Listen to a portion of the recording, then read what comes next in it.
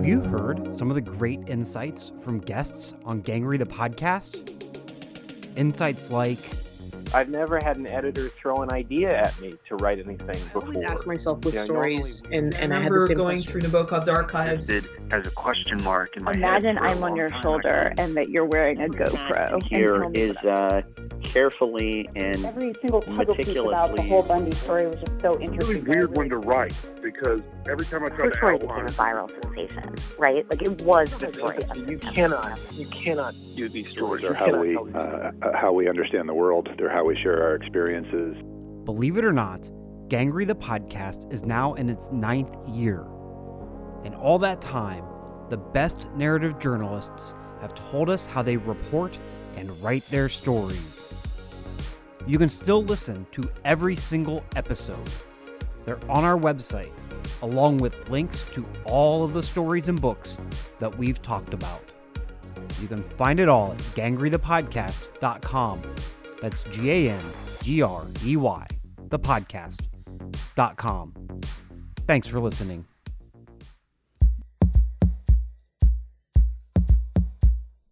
Welcome to Gangrey the podcast. I'm Matt Tullis. In this episode, I talk with Elon Green. Green is the author of Last Call, a true story of love, lust, and murder in queer New York. The book was published by Celadon Books earlier this month. It's basically about the stories of men who were picked up in piano bars in New York City in the early 90s. They were presumed to be gay, and their bodies were left outside of the city, sometimes dismembered in garbage bags. And the book is about their lives, but it's also about the investigations into the deaths. Green did a massive amount of reporting in order to write this book. He gathered trial transcripts, massive amounts of police files, and documents handed over by friends and family members. And of course, and most valuable, I think, primary interviews. These didn't all end up in the book, but I talked to 160 people. Many of them multiple times, I'm sure to their utter exhaustion, because, when I would interview detectives, I would often re-interview them with each successive chapter. They were very patient with me. Green has written for the New York Times Magazine, The Awl, and New York. He's been anthologized in Unspeakable Acts, which was edited by Sarah Weinman. Green has also been an editor at Longform since 2011.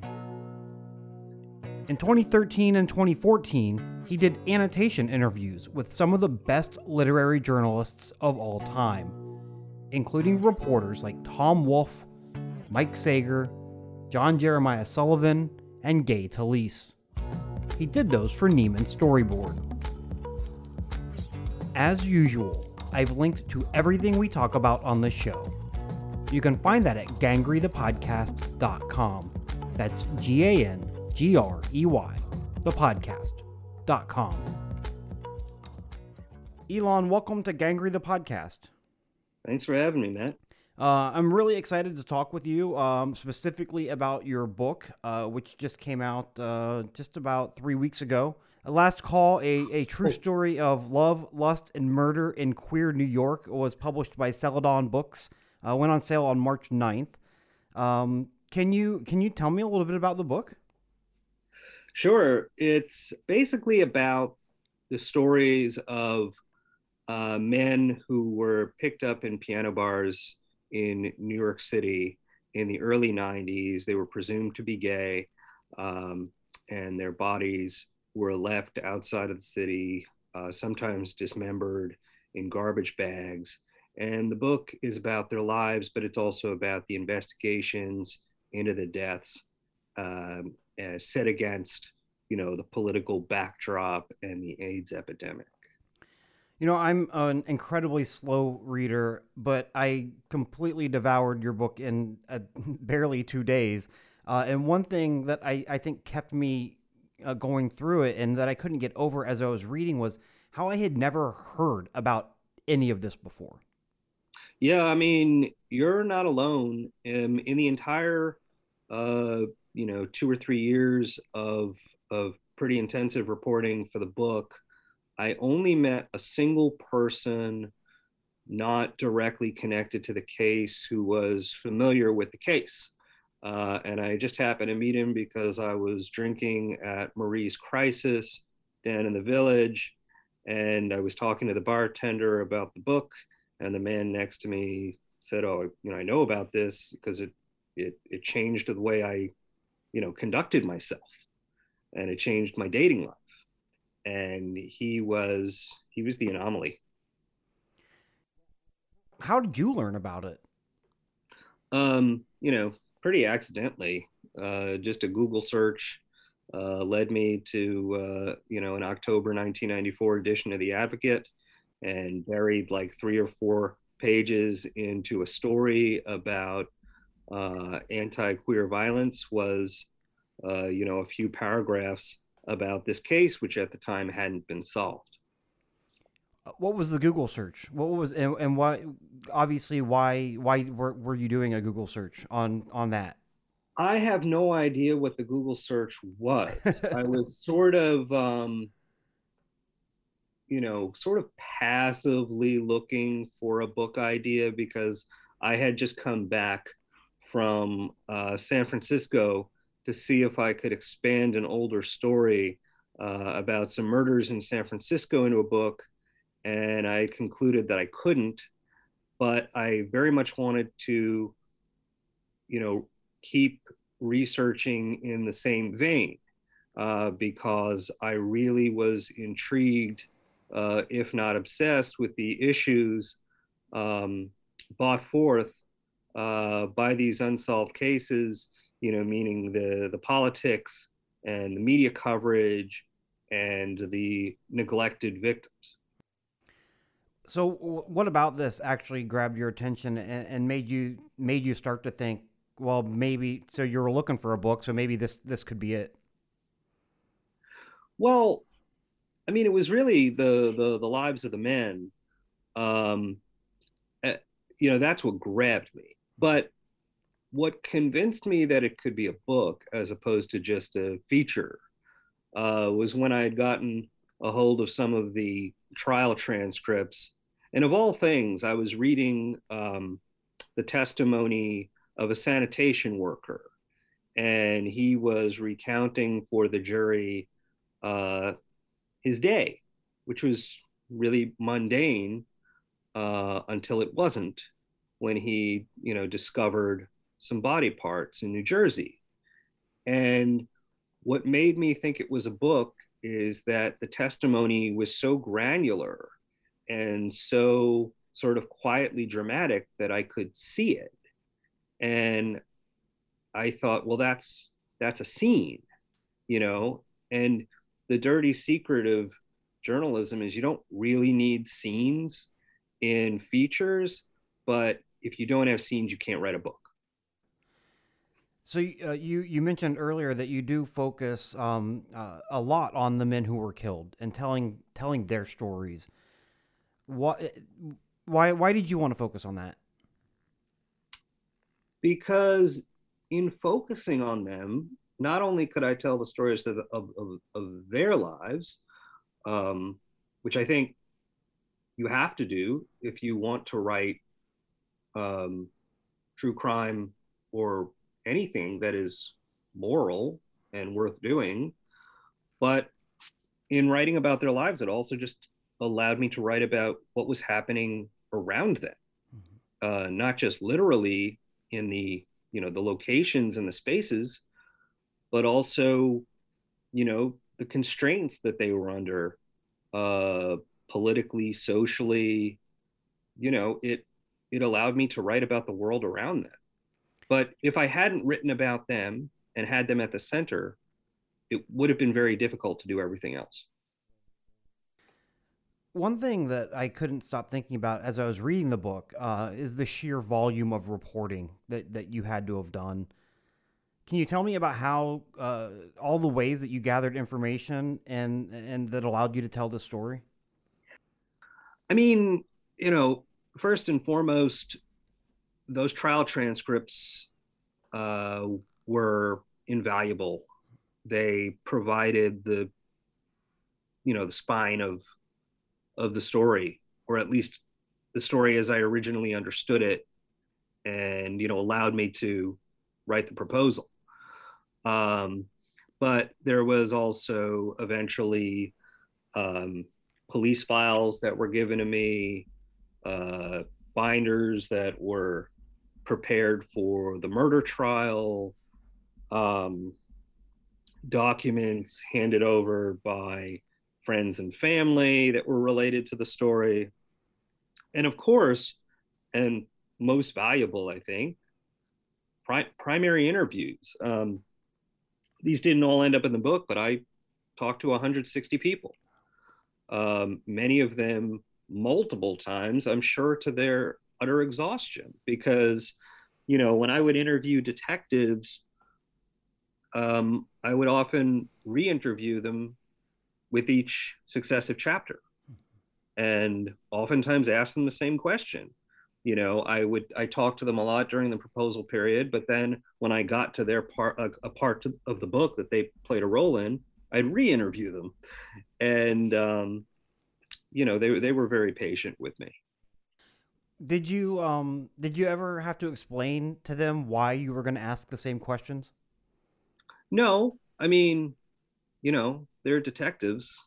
They've asked a lot of questions of people before, often in many different ways. So that, I think, was one part of the process they absolutely did not have any confusion about.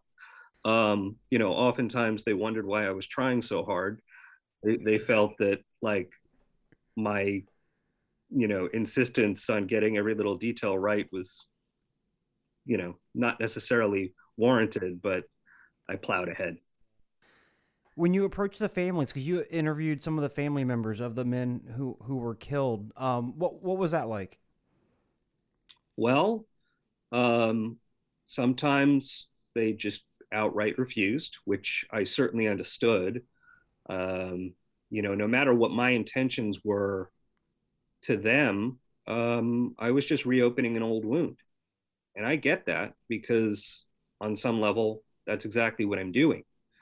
And then some family members were willing to talk to me to varying degrees. And I was very, very lucky to have that. And then I did talk to one relative of the murderer. And it was by far the most contentious conversation I had during the entire book writing period. You tried to get in touch with the murderer as well, is that correct? Yes, although I have to say that was mostly out of due diligence. I don't even know if I would have wanted him to agree to an interview, because of how that would have ultimately shaped the book. Once you had done all of this, actually, I want to take a step back. You, in terms of the trial transcripts, was that the first thing you reached out to get when you started thinking, I want to do something on this? Well, once I had, read a few stories and realized how interesting it was, yeah, that was my first stop. I called the courthouse, and they said, we don't have the transcripts. The court stenographer has them, and she's retired and living in Utah. So I called her, and she charged me thousands and thousands of dollars for just like a fraction of the trial. And luckily, eventually I got everything, including an unredacted version of voir dire from the prosecutor. Once you had done all this reporting, how do you organize it when you sit down to write? A lot of the book derives from what was probably a 30-page just timeline of events as I understood them that I would keep adding to. And it was sequential. But as far as the structure of the book, I owe that almost entirely to Carrie Fry. She used to be the editor of The Awl. She is now an extraordinary editor for hire. But mine was the first book proposal she worked on. I dumped what must have been 50 or 60 pages of notes on her, and she came back with a book structure. Was that the first book proposal you'd written? Yes. What was that process like? I say as somebody who I've written plenty of them and they've not amounted to anything. So, I mean, it was really interesting just because, a book proposal is not just a sample chapter. You're taking into account the commercial prospects for the book. And so you have to think about it not just through your eyes, but the eyes of the publisher. And it's kind of a fascinating exercise. You mentioned the structure of the book, and you credited your editor on that, right? What was her? I mean, how did she? I don't know. I don't even know what I'm trying to ask there, because it was really well done, right? We get the men right up front, right? We learn about who they all are, and then it kind of continues on. How did she come up with that? I'm curious. Good question. I never asked. I was merely just in awe of what she had come up with. But, once I started working on it, it was pretty clear that this was the right way to do it. And that, with one or two exceptions, the book is chronological. What was the biggest challenge for you, both in the reporting and the writing?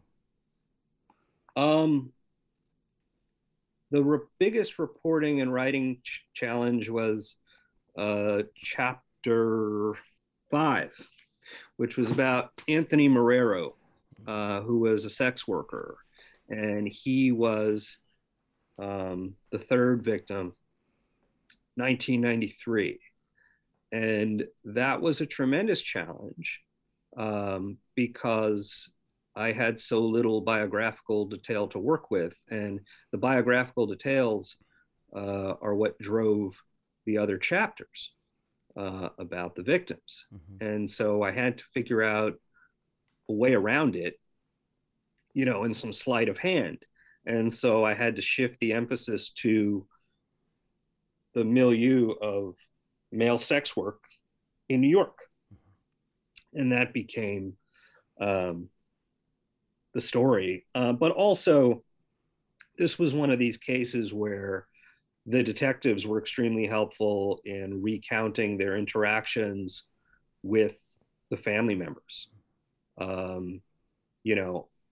One of the reasons, or the primary reason I talked to the detectives so often, it wasn't for their perspective. It was for their recollections of the men and what they learned about them, so that I could get more information about them. I was essentially pumping them for sources. They don't drive the book. I think you said you talked to 160 people. You got trial transcripts. You got police reports, all that type of stuff. How much time did this take you to actually do all of the reporting? And then how much time did it take you to sit down and do the writing? Well, that's one and the same. I never stopped doing reporting. I never understand people who say that they do the reporting for the first half and then they do the writing for the second half. It never worked like that to me. I was reporting up till the very last day. From the time I signed the book deal, got the book deal, which was the very day I began writing the book, to when I turned it in, it was about 18 months. Wow. I can't even imagine how you did that much reporting in 18 months. It's because I had done an extraordinary amount of reporting for the proposal. I had interviewed 45 people just for the proposal, because oftentimes book proposals are based on previously published works, and this one was not. Did you ever think that you would try to do get a magazine piece on this and then go the book route, or did you wanted to dive right in on the book idea? Actually, I considered it, and I even had lunch once with Megan Greenwell back when she was at Esquire, and I told her I was thinking about it, and then I ran this by my friend David Gran, who told me that was stupid and that I should save everything for the proposal. Yeah, I mean, he's a good person to get advice from on something like this. Yes. I was gonna. You mentioned that you're reporting and writing all at the same time, which you're right. I mean, some people say no, I'll report and then I'm not going to write anything until I'm done with my reporting, and they'll do a little bit of reporting here and there. But like when you're working on a project like this, what's a typical day like? There is no typical day. I mean, I think that people who manage to write every day, I mean, congrats to them. I don't know how that works. For me, the writing was entirely driven by the reporting. So if that day I couldn't get the information I needed, then I probably wasn't going to be doing any writing, because I was also writing the book in sequence. I wasn't skipping around. And so the reporting was my way forward. And, one of the reasons that the reporting never stopped is because when you're writing something, whether it's a book or a story, the more writing you do, the more you see the holes in your story and you have questions. So, like, for example, when I was writing a chapter about a New York Law Journal typesetter, Michael Sakara, who was murdered in 1993, I realized I don't know what he did as a typesetter. And so I got a hold of this guy who had consulted on the movie The Post, the Steven Spielberg movie, and he took a couple of hours to walk me through what Michael would have done for a living. Like, you have to allow yourself to take these digressions because it fleshes out the character. Yeah, I liked Michael. Yeah, he was. I don't know. He was one of the men that I connected with. I think maybe because he was from Ohio, right? I mean, literally like 50 miles from where I grew up. But also I should say one of the reasons he connects with people is I had the most information on him. So he comes off he's as well-rounded. You also, though, did give context on the places that are involved in this too, right? So you don't just say he's from Ohio, but you actually are able to go into like really great depth in terms of showing the early family life and where he lived and all that type of stuff, right? I mean that's all character building. Yeah, but I mean it was also to just satisfy my own curiosity, because my overarching question was, how did these guys end up in New York at any given time? And you have to figure out where they come from. And, especially once I started working on the Boston chapter, I became very conscious of how little of queer life had actually been documented and how scattered the scholarship was when it existed. So I realized I had this opportunity, if not an obligation, to document it any way I could. My understanding is that until this book came out, there was not a single sentence published about queer life in Youngstown, Ohio. I don't say that to pat myself on the back. I say that just to talk about the lack of scholarship that's been done. I mean, it's appalling. Well, and the appalling nature too, right? So much of this book shows how kind of horrible of a society we were and still are, I think, to the queer community. Yeah. I imagine you had a pretty good idea of what life was like back then. I'm guessing, maybe not, But what was there anything that really just not, I don't want to say surprised you, but just really kind of made your skin crawl about how we've treated this entire community of people? So, I mean, I was 12, 13, when the events in question happened. And I certainly remember, those years of the AIDS epidemic. I remember learning about Ryan White in school. And I remember, the misinformation about toilet seats, that kind of thing. But certainly in reporting out this book, I was very aware of how what I remembered was actually much, much, much worse in ways that I didn't know and couldn't have known at, 12 or 13. I've been talking with Elon Green about his new book, Last Call, a true story of love, lust, and murder in queer New York. The book is now available. We're going to take a short break. I'll be back in 1 minute with more from Elon. Stay with us.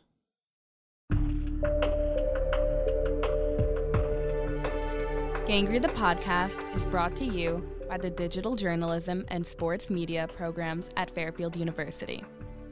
Digital journalism is designed to provide students with the skills, knowledge, and experience needed to succeed in today's quickly changing media world. Students take courses in everything from big data storytelling to podcasting to narrative journalism and more. Sports media is a new major that prepares students to work anywhere sports-related content is produced. Students take courses in journalism and broadcast communication. They can also take courses in public relations, film, and more. To learn more about the digital journalism and sports media programs, visit www.fairfield.edu. Welcome back to Gangry the Podcast. I'm Matt Tullis. I'm talking with Elon Green about his new book, Last Call, a true story of love, lust, and murder in queer New York. What has attracted you in general to true crime writing? Nothing. If I've written any true crime, it's by accident. I'm attracted to stories. I'm attracted to people, and that's it. Is there, I mean, because you have been anthologized in a true crime anthology, right? And this book, I guess, I think that's one of the categories on Amazon. It's just there's conflict, right? And there's characters and there's people who've been impacted and had, their lives changed, right? Yeah, I mean, that's exactly right. But so much of the genre is crap. And, when the whole time I was working on this book, to me, I was writing a work of history, and the true crimeness of it was just a catalyst and allowing me to, it allowed me to write the history and to write about their lives. True crime that is focused on the crime is pretty worthless. Right. And this is focused on the people, which is, I think, what makes it so impactful. Writing is so often considered like a solitary endeavor. But you mentioned in the acknowledgments of your book so many amazing writers who helped you. And I'm just going to read off some of the names of the people who I know I read all the time. Paige Williams, Pamela Koloff, Jason Fogoni, Eva Holland, David Grand, Sarah Weinman. I could go on and on. How did they help you on your first book? The various ways they helped you. I mean, David Grand did like line edits on the first 5 chapters or so. He taught me how to sort of space out biographical information and ensure that when I was introducing that information, it was, basically tied to the police investigation, and I wasn't just dropping it in the chapters indiscriminately. Pam Koloff edited and fact-checked the forensic chapter. Friends like Liz Lenz and Sarah Weinman read everything multiple times. I wanted people from certain cities to review those chapters to make sure that I didn't come off like a carpetbagger. So Vince Guerreri, a journalist from Ohio, read the Youngstown chapter, and Duncan Black read the chapter on Philly. Writing a book is just, you're making yourself aware of how little you actually know. And it's really stupid to me to not take advantage of other people's knowledge if they're willing to help you. So yeah, I wanted as many eyeballs on this as possible. I feel like that's why I do this podcast, is that way I get to talk to people about how they do the awesome stuff that they do, and then I'm learning from them. So did you learn? I mean, did you take away anything that when you do another book, you're going to be like, I remember when David Grann said this, and now you're able to kind of put it into action?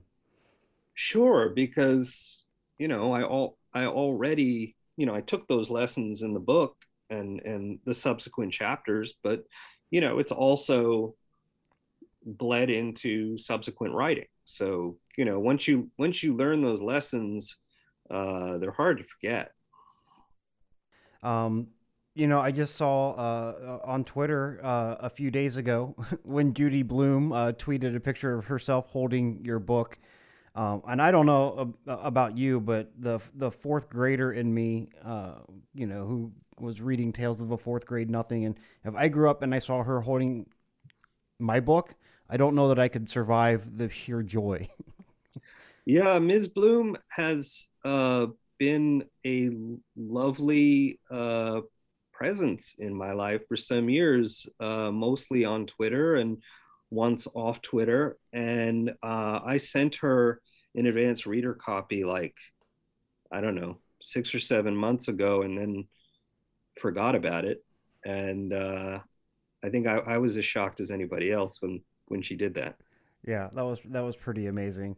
Let's shift focus a little bit. I saw that you just had a piece in The Appeal earlier this month. Can you tell me what that piece is about? Yeah, it's about the life and career of Burnett Joshua Johnson. She was the first Black woman on the Louisiana Supreme Court, and then subsequently the first Black woman to be the Chief Justice of the court. Did you, I'm assuming you were able to work on that once the book was done. I know, because it takes a while for a book to make its way into print, but you weren't double working on both at the same time, were you? No. I started working on that in, I want to say, October of last year. And that's all I was working on. Do you, when you're writing and reporting, do you, are you ever working on more than one piece at a time? Rarely. I'm such a bad freelancer. I do not have the capacity to multitask. Do you think that gives you better focus then on the piece that you are working on? I don't know that it gives me better focus, but it gives me the focus I need. I remember one piece that you did several years ago, I think almost 8 years ago now, for Neiman Storyboard, when you did the annotation with Gay Talese on Frank Sinatra Has a Cold. What was that like? I would just love to know what that experience was like. I mean, I've had some sort of out of body experiences in my career, and that certainly was one of them. It was I spent 2 days with him at his house. And, I spent a lot of that time like glancing at the tape recorder to make sure that it was functioning, because I couldn't believe the stuff he was saying. So energetically.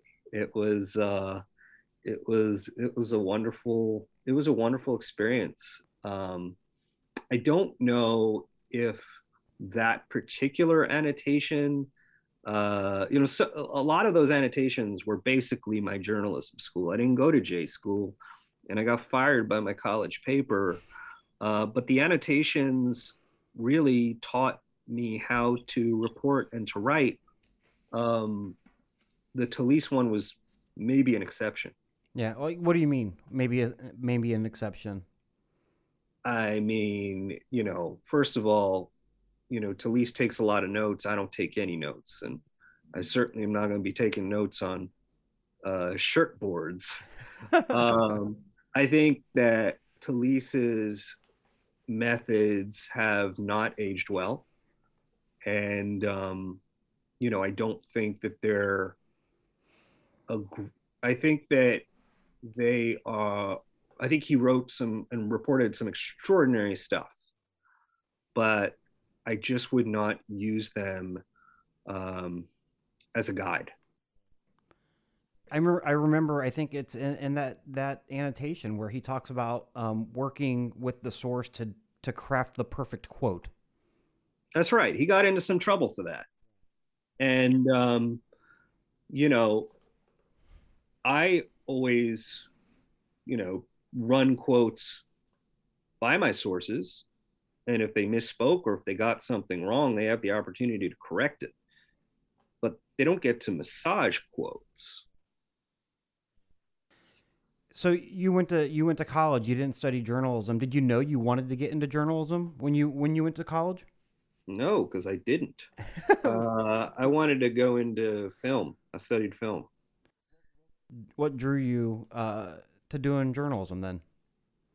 I mean, nothing. I ended up at the New York Observer in 2002, but I was on the business side. I was writing what they called advertorials at the time, which is now called native advertising. And I was writing it for, advertisers like BMW and Sephora and, lots of businesses on the Upper East Side of Manhattan.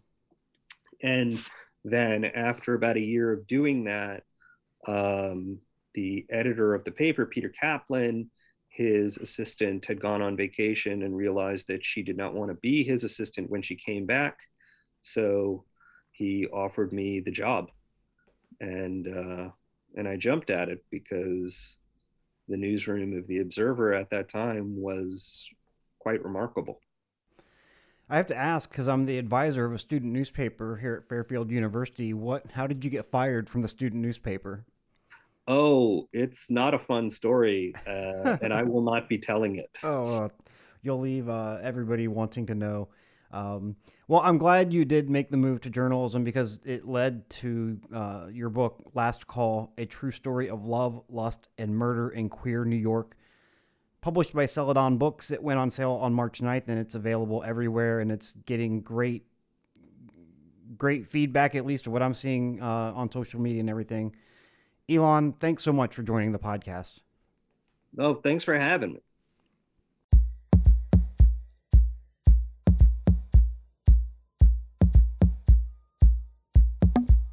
I've been talking with Elon Green. Green is the author of Last Call, a true story of love, lust, and murder in queer New York. The book was published by Celadon Books earlier this month. As usual, I've linked to everything we talk about on the show. You can find that at gangreythepodcast.com. That's GANGREY, thepodcast.com. Stay up to date with the podcast by following us on Twitter. That's at Gangrey Podcast. Gangrey is spelled GANGREY. You can subscribe to Gangrey the Podcast on iTunes, SoundCloud, or any Google Play app. Just search Gangrey. That's Gangrey podcast. Gangrey the Podcast is produced in the Integrated Media Labs at Fairfield University.